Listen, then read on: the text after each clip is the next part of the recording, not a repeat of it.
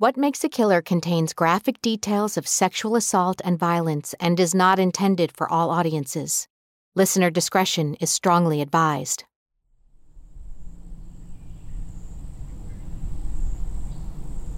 Yosemite National Park, located in the picturesque Sierra Nevada mountains, was all but serene for 5 months in 1999. Fear ran rampant as 4 women were viciously murdered. Yosemite is one of those places, it's the crown jewel of national parks in the United States. And the idea that these women were possibly murdered after visiting a national park, specifically Yosemite, really unnerved people. The prime suspect was 37-year-old Cary Stayner, a handyman at a local lodge. After being arrested in July of that same year, he astonished everyone with what he did next. While he's being held, somehow he's able to get a 25-minute interview with a local news crew. And while they're on a break from questioning him, he confesses to the news crew before he even confesses to the FBI. He told his version of events to local TV news reporter Ted Rowlands. And the first thing he said to me was, I want you to contact Hollywood producers, and I would like a movie of the week made about my story. He immediately went from asking for this movie of the week to a full confession. Stayner, who allegedly raped 2 of the women, adamantly denied the occurrence of sexual assault.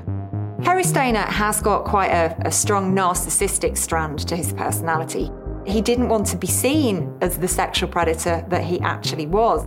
He wants to be this tough, dangerous predator, this hunter, and that's inconsistent with the label of a rapist or a sex offender. The roots of narcissism are very often in shame, and I think that's very much what shaped Cary Stayner's life, that he feels ashamed of who he is, he feels ashamed of what he's experienced. This is What Makes a Killer, a series that chronicles the lives and crimes of the world's most notorious killers. I'm your host, Jennifer Nitoso.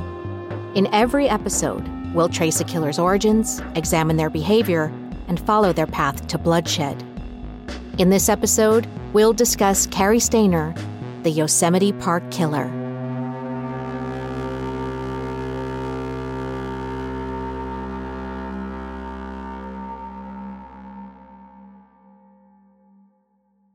Cary Stayner was born August 13, 1961 in Merced, California. Author Jeffrey Wansel and Dr. Elizabeth Yardley describe Stayner's home life. His father, Delbert, was a Korean War veteran, a stiff staff sergeant who married his mother. Together they had 5 children, 3 girls and 2 boys. Close family, but there's not much doubt in my mind it was also an abusive family. It was dysfunctional. This family do have quite a dark history when you look behind the closed doors. So there's a multi-generational history of abuse going on. There were early warning signs that Cary was having problems coping as an infant. When he's 3 years old, he starts engaging in a behaviour called trichotillomania, and this basically refers to hair pulling. This is really concerning stuff because you have a 3-year-old child who is essentially engaging in an act of self-harm. This suggests to me that this was a young lad who really was trying to take back some power, take back some control over something that he felt he didn't have control over. And this was the way that it was manifested. Reporter Ted Rowlands recalls Stayner sharing his earliest childhood memories. When he was in his family car in the supermarket parking lot, fantasizing about killing and tying up the female checkers, thinking that he was that young and having these urges, if right, really is a window into his world. But when he's 7, he starts to have these fantasies of capturing and killing women. And for me, that suggests that he's got this idea from somewhere. He's equated violence and sexual violence with power somehow.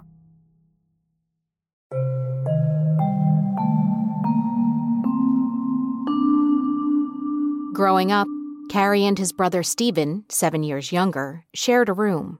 Cary's younger brother, Stephen, was absolutely the apple of his father's eye. He was the single one, if you like, in the family of 5 children that the father identified with. Then, when Cary was 11 years old, tragedy struck the already troubled Stayner family. The decisive moment in Cary's young life came in December 1972, and his younger brother Stephen, then aged 7, was abducted by a paedophile and kept for 7 years. This is something that has a devastating effect on the family. So this family member has gone, and what do you do?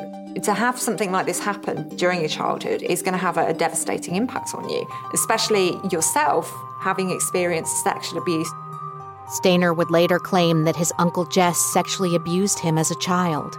For children who experience these types of things, they feel like nowhere is safe for them, nowhere is secure for them, because your family is supposed to be your sanctuary. The impact that abduction had, not just on the Stayner family as a whole, but also on Cary, was catastrophic.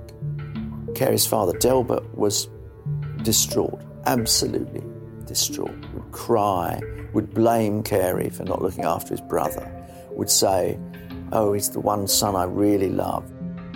Those vital years between 11 and 18 were lived in the shadow of the disappeared Stephen. A kind of almost unimaginable torture, torment. Cary was now given the responsibility of looking after his sisters.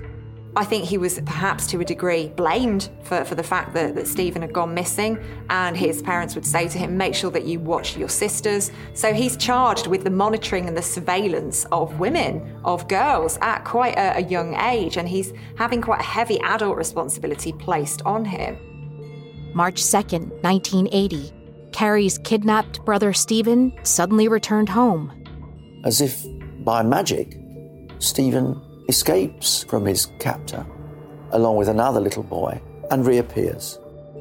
If there could be said to be one single moment or trigger for what became his killing spree, it was almost certainly the return of his brother. Anxiously there to greet him, his parents, 3 sisters, and 18-year-old brother Cary. Stephen Stayner had escaped with a much younger boy, 5-year-old Timmy White. Stephen Stayner's story made international news. It was a little boy that escaped captivity from a pedophile and basically single-handedly was responsible for saving himself, saving another child, and putting a pedophile behind bars. So Cary Stayner's brother Stephen was a hero. After 7 years, Parnell thinks that Stephen's really getting a bit too old for him. He is a paedophile. And so he tells the boy he's got a replacement, a little boy called Timmy White, who was 5 years old. Stephen realizes that this cannot be right. Former FBI Special Agent Bobby Chacon talks about Stephen's heroic feat. He rescued that child and got out of there and went to the police. And he said, I know my first name is Stephen. And that later became a book and a movie. And the U.S. was captivated by the story of this young man who, overcame all this terrible abuse and then put his life on the line to save this 5-year-old child. The story was eventually adapted into a 2-part television miniseries called I Know My First Name is Stephen. Cary Stayner was home during all of this, watching his brother get all these accolades and had all of the attention of his despondent parents who had been so sad for 7 years with a missing child. They were now elated to have their little boy back. And I think it affected Cary a lot. Cary later said that. He said, I felt like my parents, there was clearly a number one son in the house, and that was Stephen. And so I was pushed aside and I was left, to fend for myself. Stephen's appearance on Good Morning America with his parents further added to Cary's simmering rage.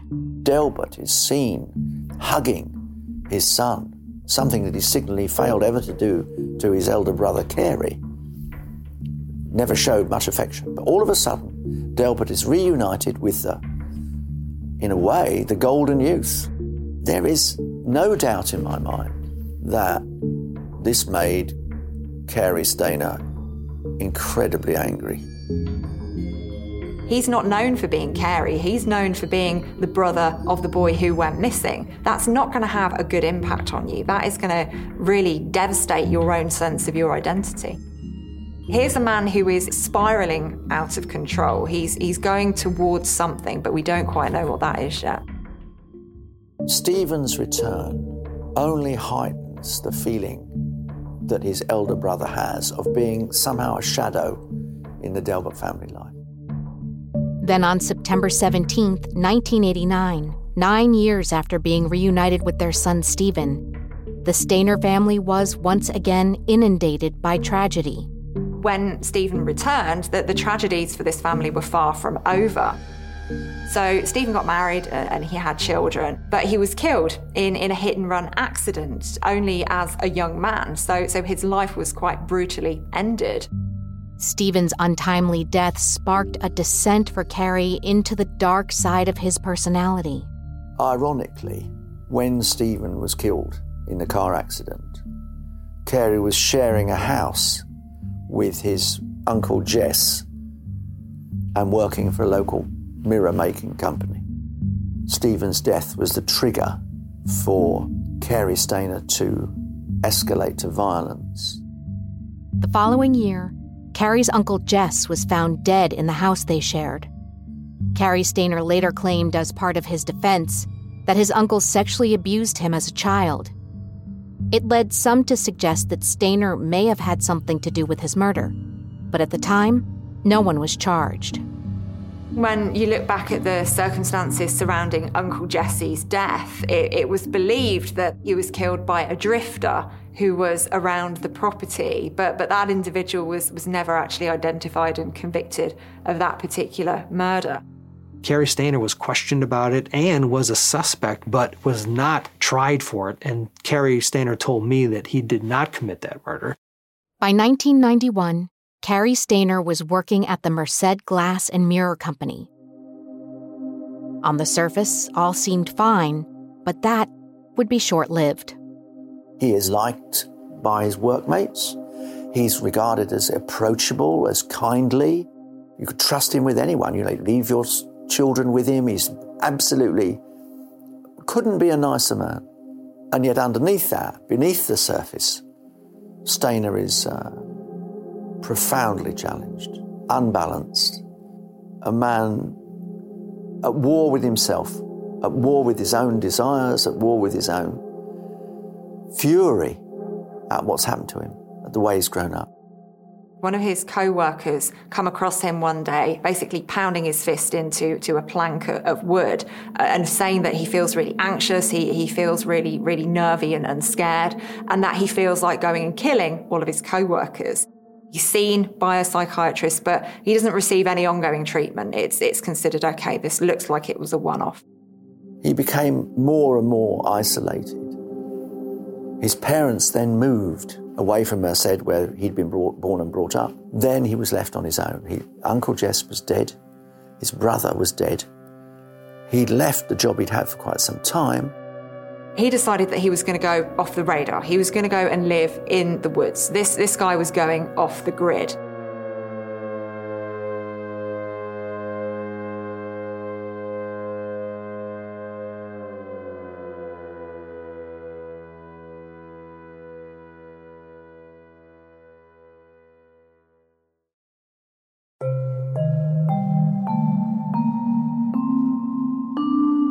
In 1997, Cary Stayner was hired as the resident handyman at the Cedar Lodge Motel in Yosemite National Park in California.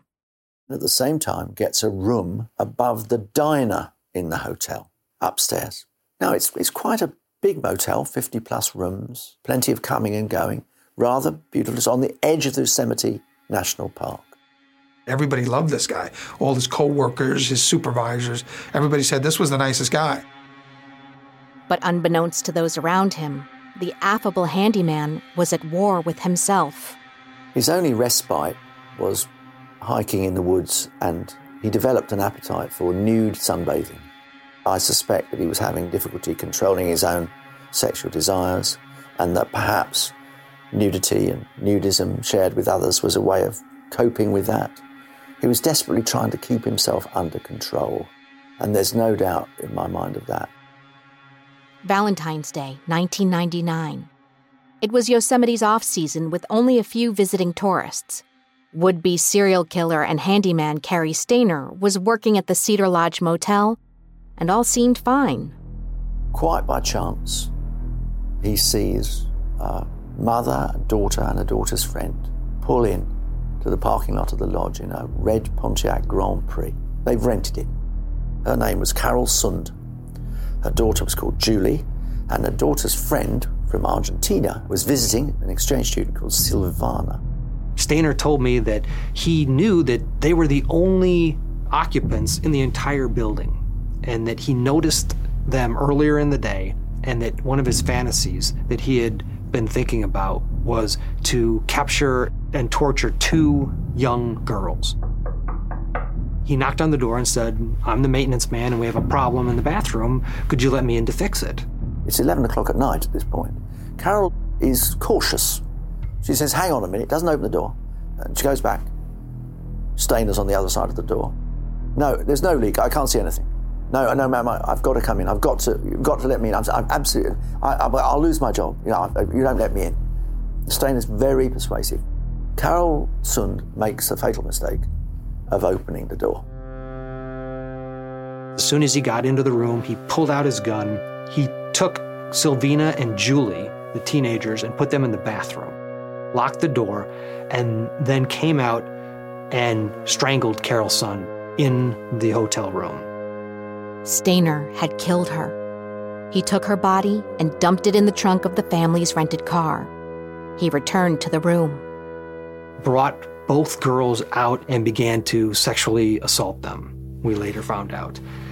He then killed Silvina Peloso after she started screaming and was not cooperating with him. He took Silvina's body then and put it into the trunk along with Carol's, came back and spent a few hours sexually abusing and torturing Julie Sund inside the hotel room. And now the fantasy really comes to life.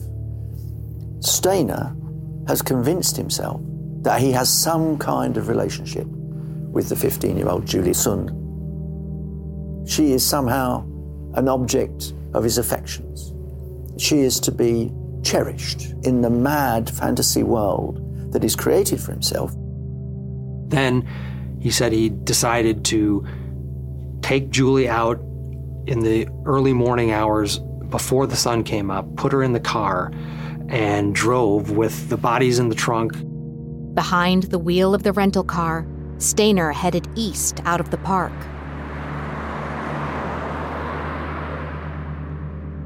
They ended up taking Julie to a reservoir called Lake Don Pedro, which is about 90 miles from Yosemite. It's very remote. They drive in the Pontiac Grand Prix to a local beauty spot with a view. The sun comes up, and he picks Julie Sund up out of the passenger seat of the Pontiac as if she were his bride. He were the bridegroom. He carries her to this vantage point and sits her down.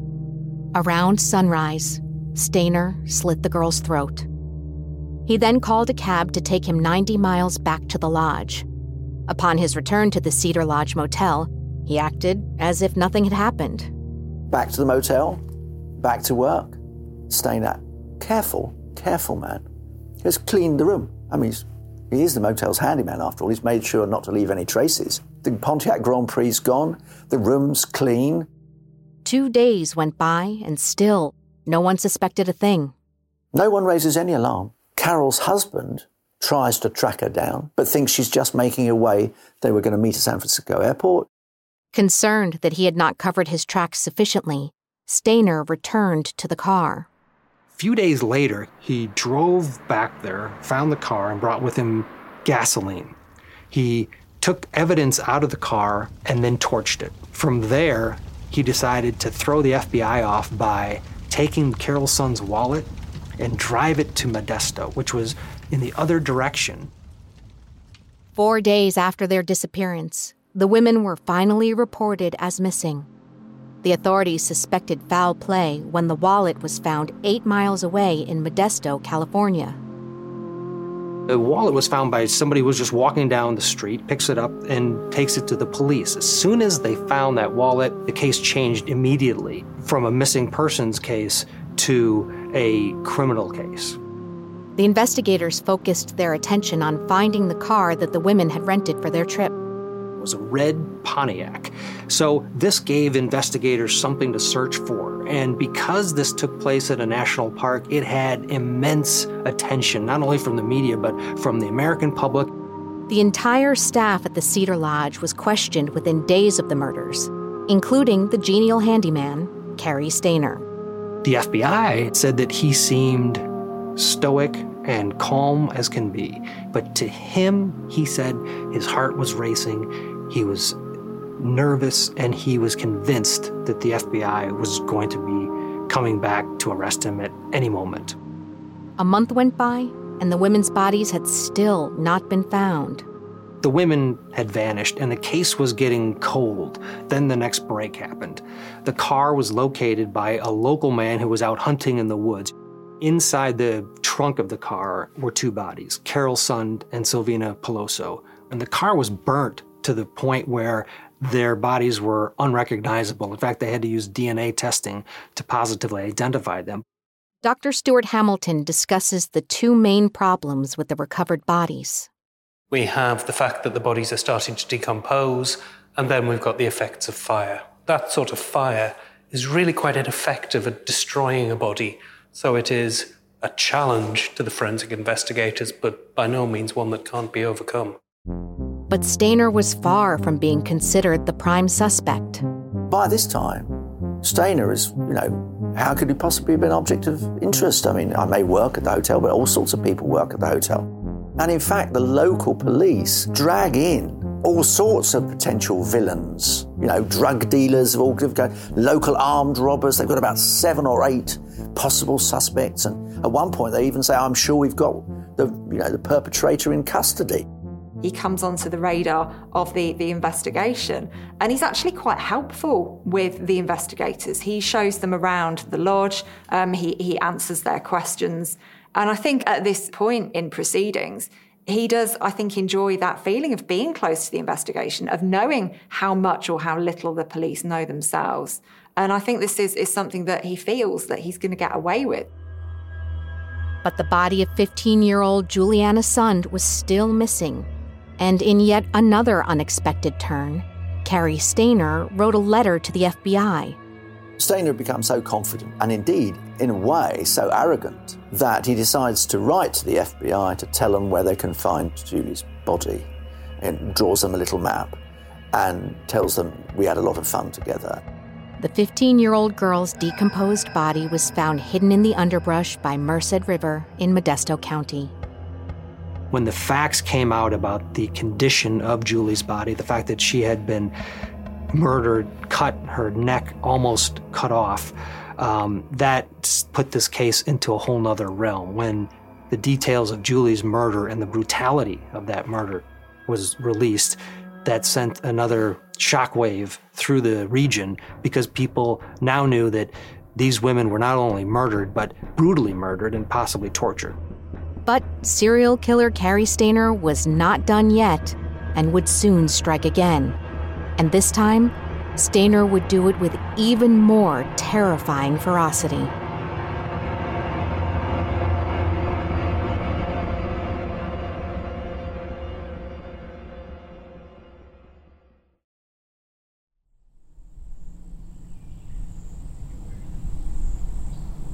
By the end of June 1999, police had discovered the mutilated bodies of 3 women viciously murdered in Yosemite National Park, California.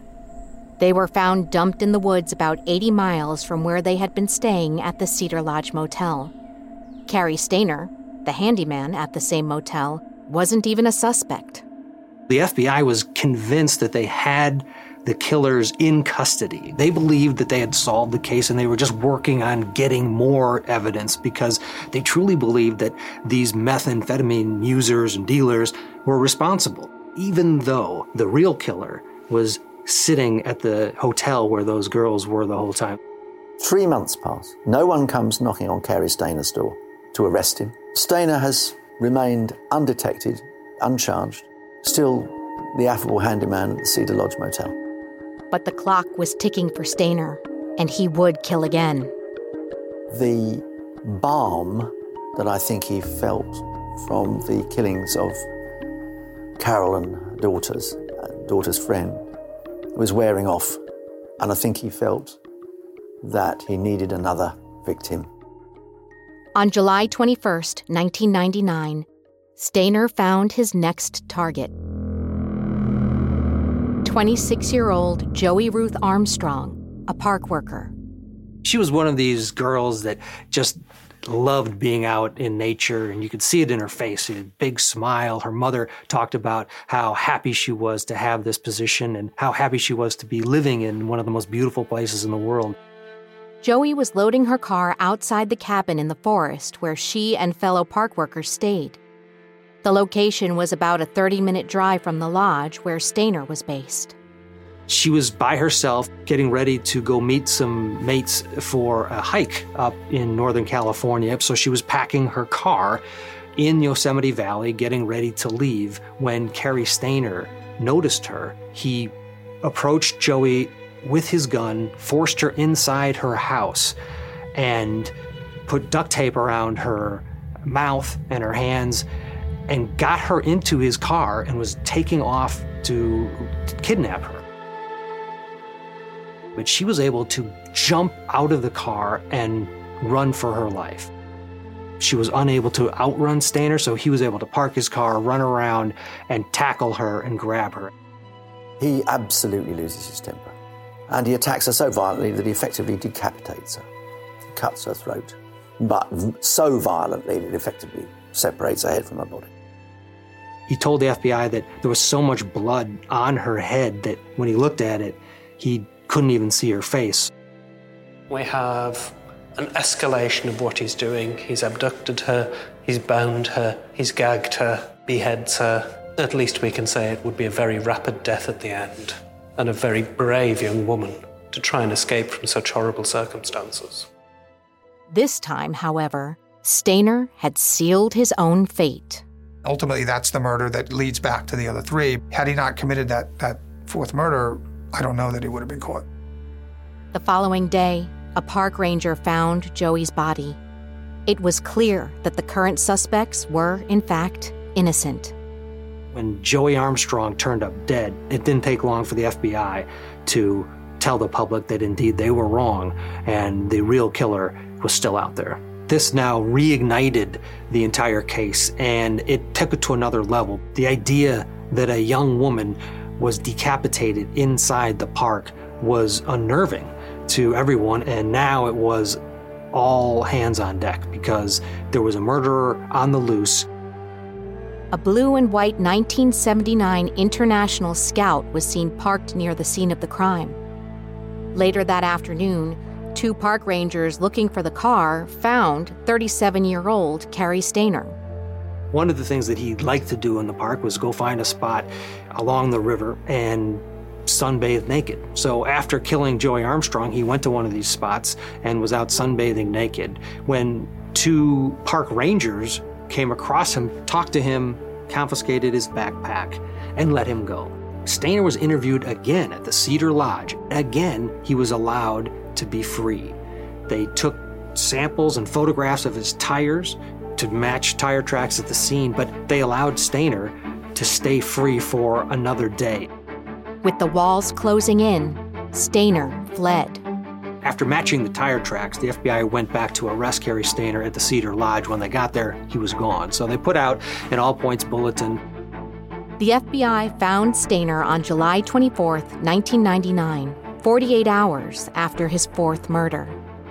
Somebody had seen the news reports that they were looking for Cary Stayner, and there was a photo of him, and lo and behold, he was at a nudist camp up in the Sacramento area. So he had driven from Yosemite to this nudist camp and was just sitting at the restaurant at the nudist camp when the FBI came to interview him a 3rd time with the intent of taking him into custody.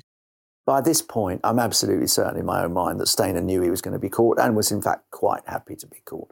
I think in a way he had acknowledged that he was so badly distorted as a personality that he wanted to be incarcerated.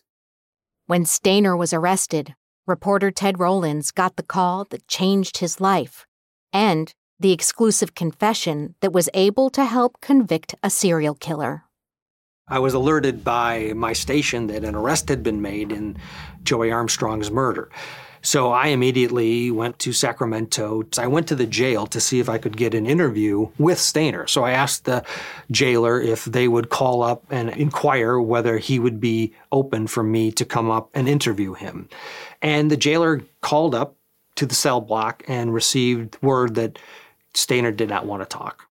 I decided that I was going to keep asking, and I ended up spending the day going back and forth from the courthouse to the jail and harassing the jailer. Please call up. I'd like to see if he'll talk to me now. Eventually, the reporter's persistence paid off. I remember walking back into the jail thinking to myself I was wasting my time, and the jailer looked at me like, "Oh, you're back."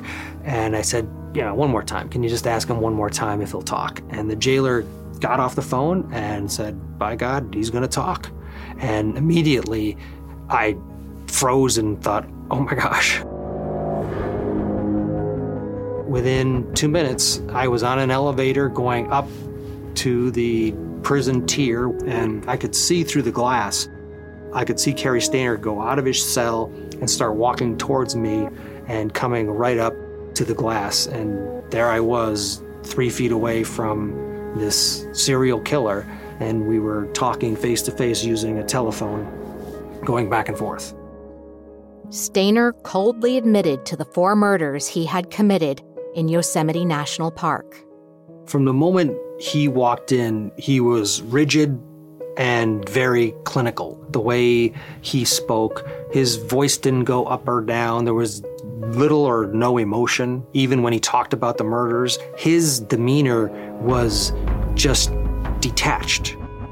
Cary Stayner confessed, but, despite evidence to the contrary, refused to admit to key elements of the crimes. He admitted to the murders, but he glossed over the details.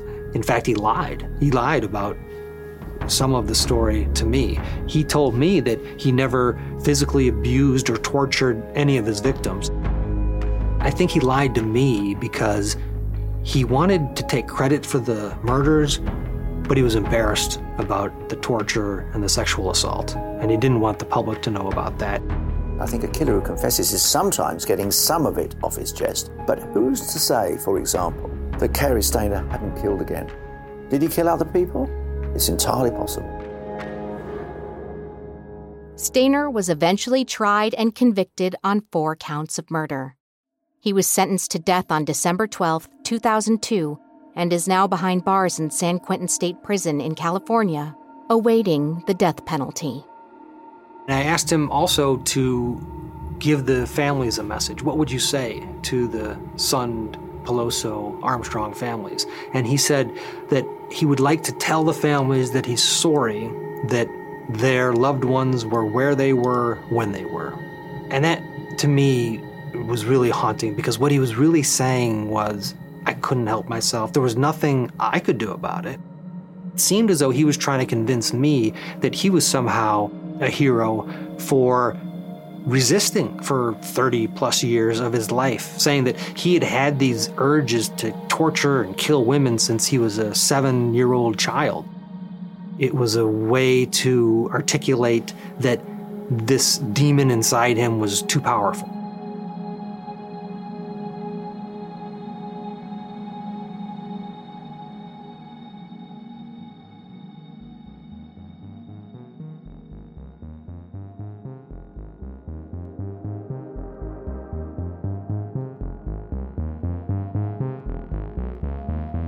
What Makes a Killer is an Audio Boom original series in production with Woodcut Media and hosted by me, Jennifer Natoso.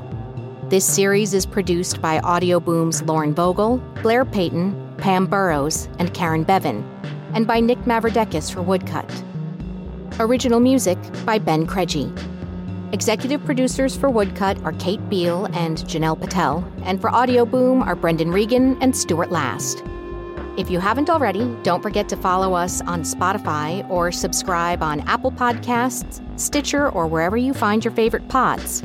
We would love a review if you've got some time.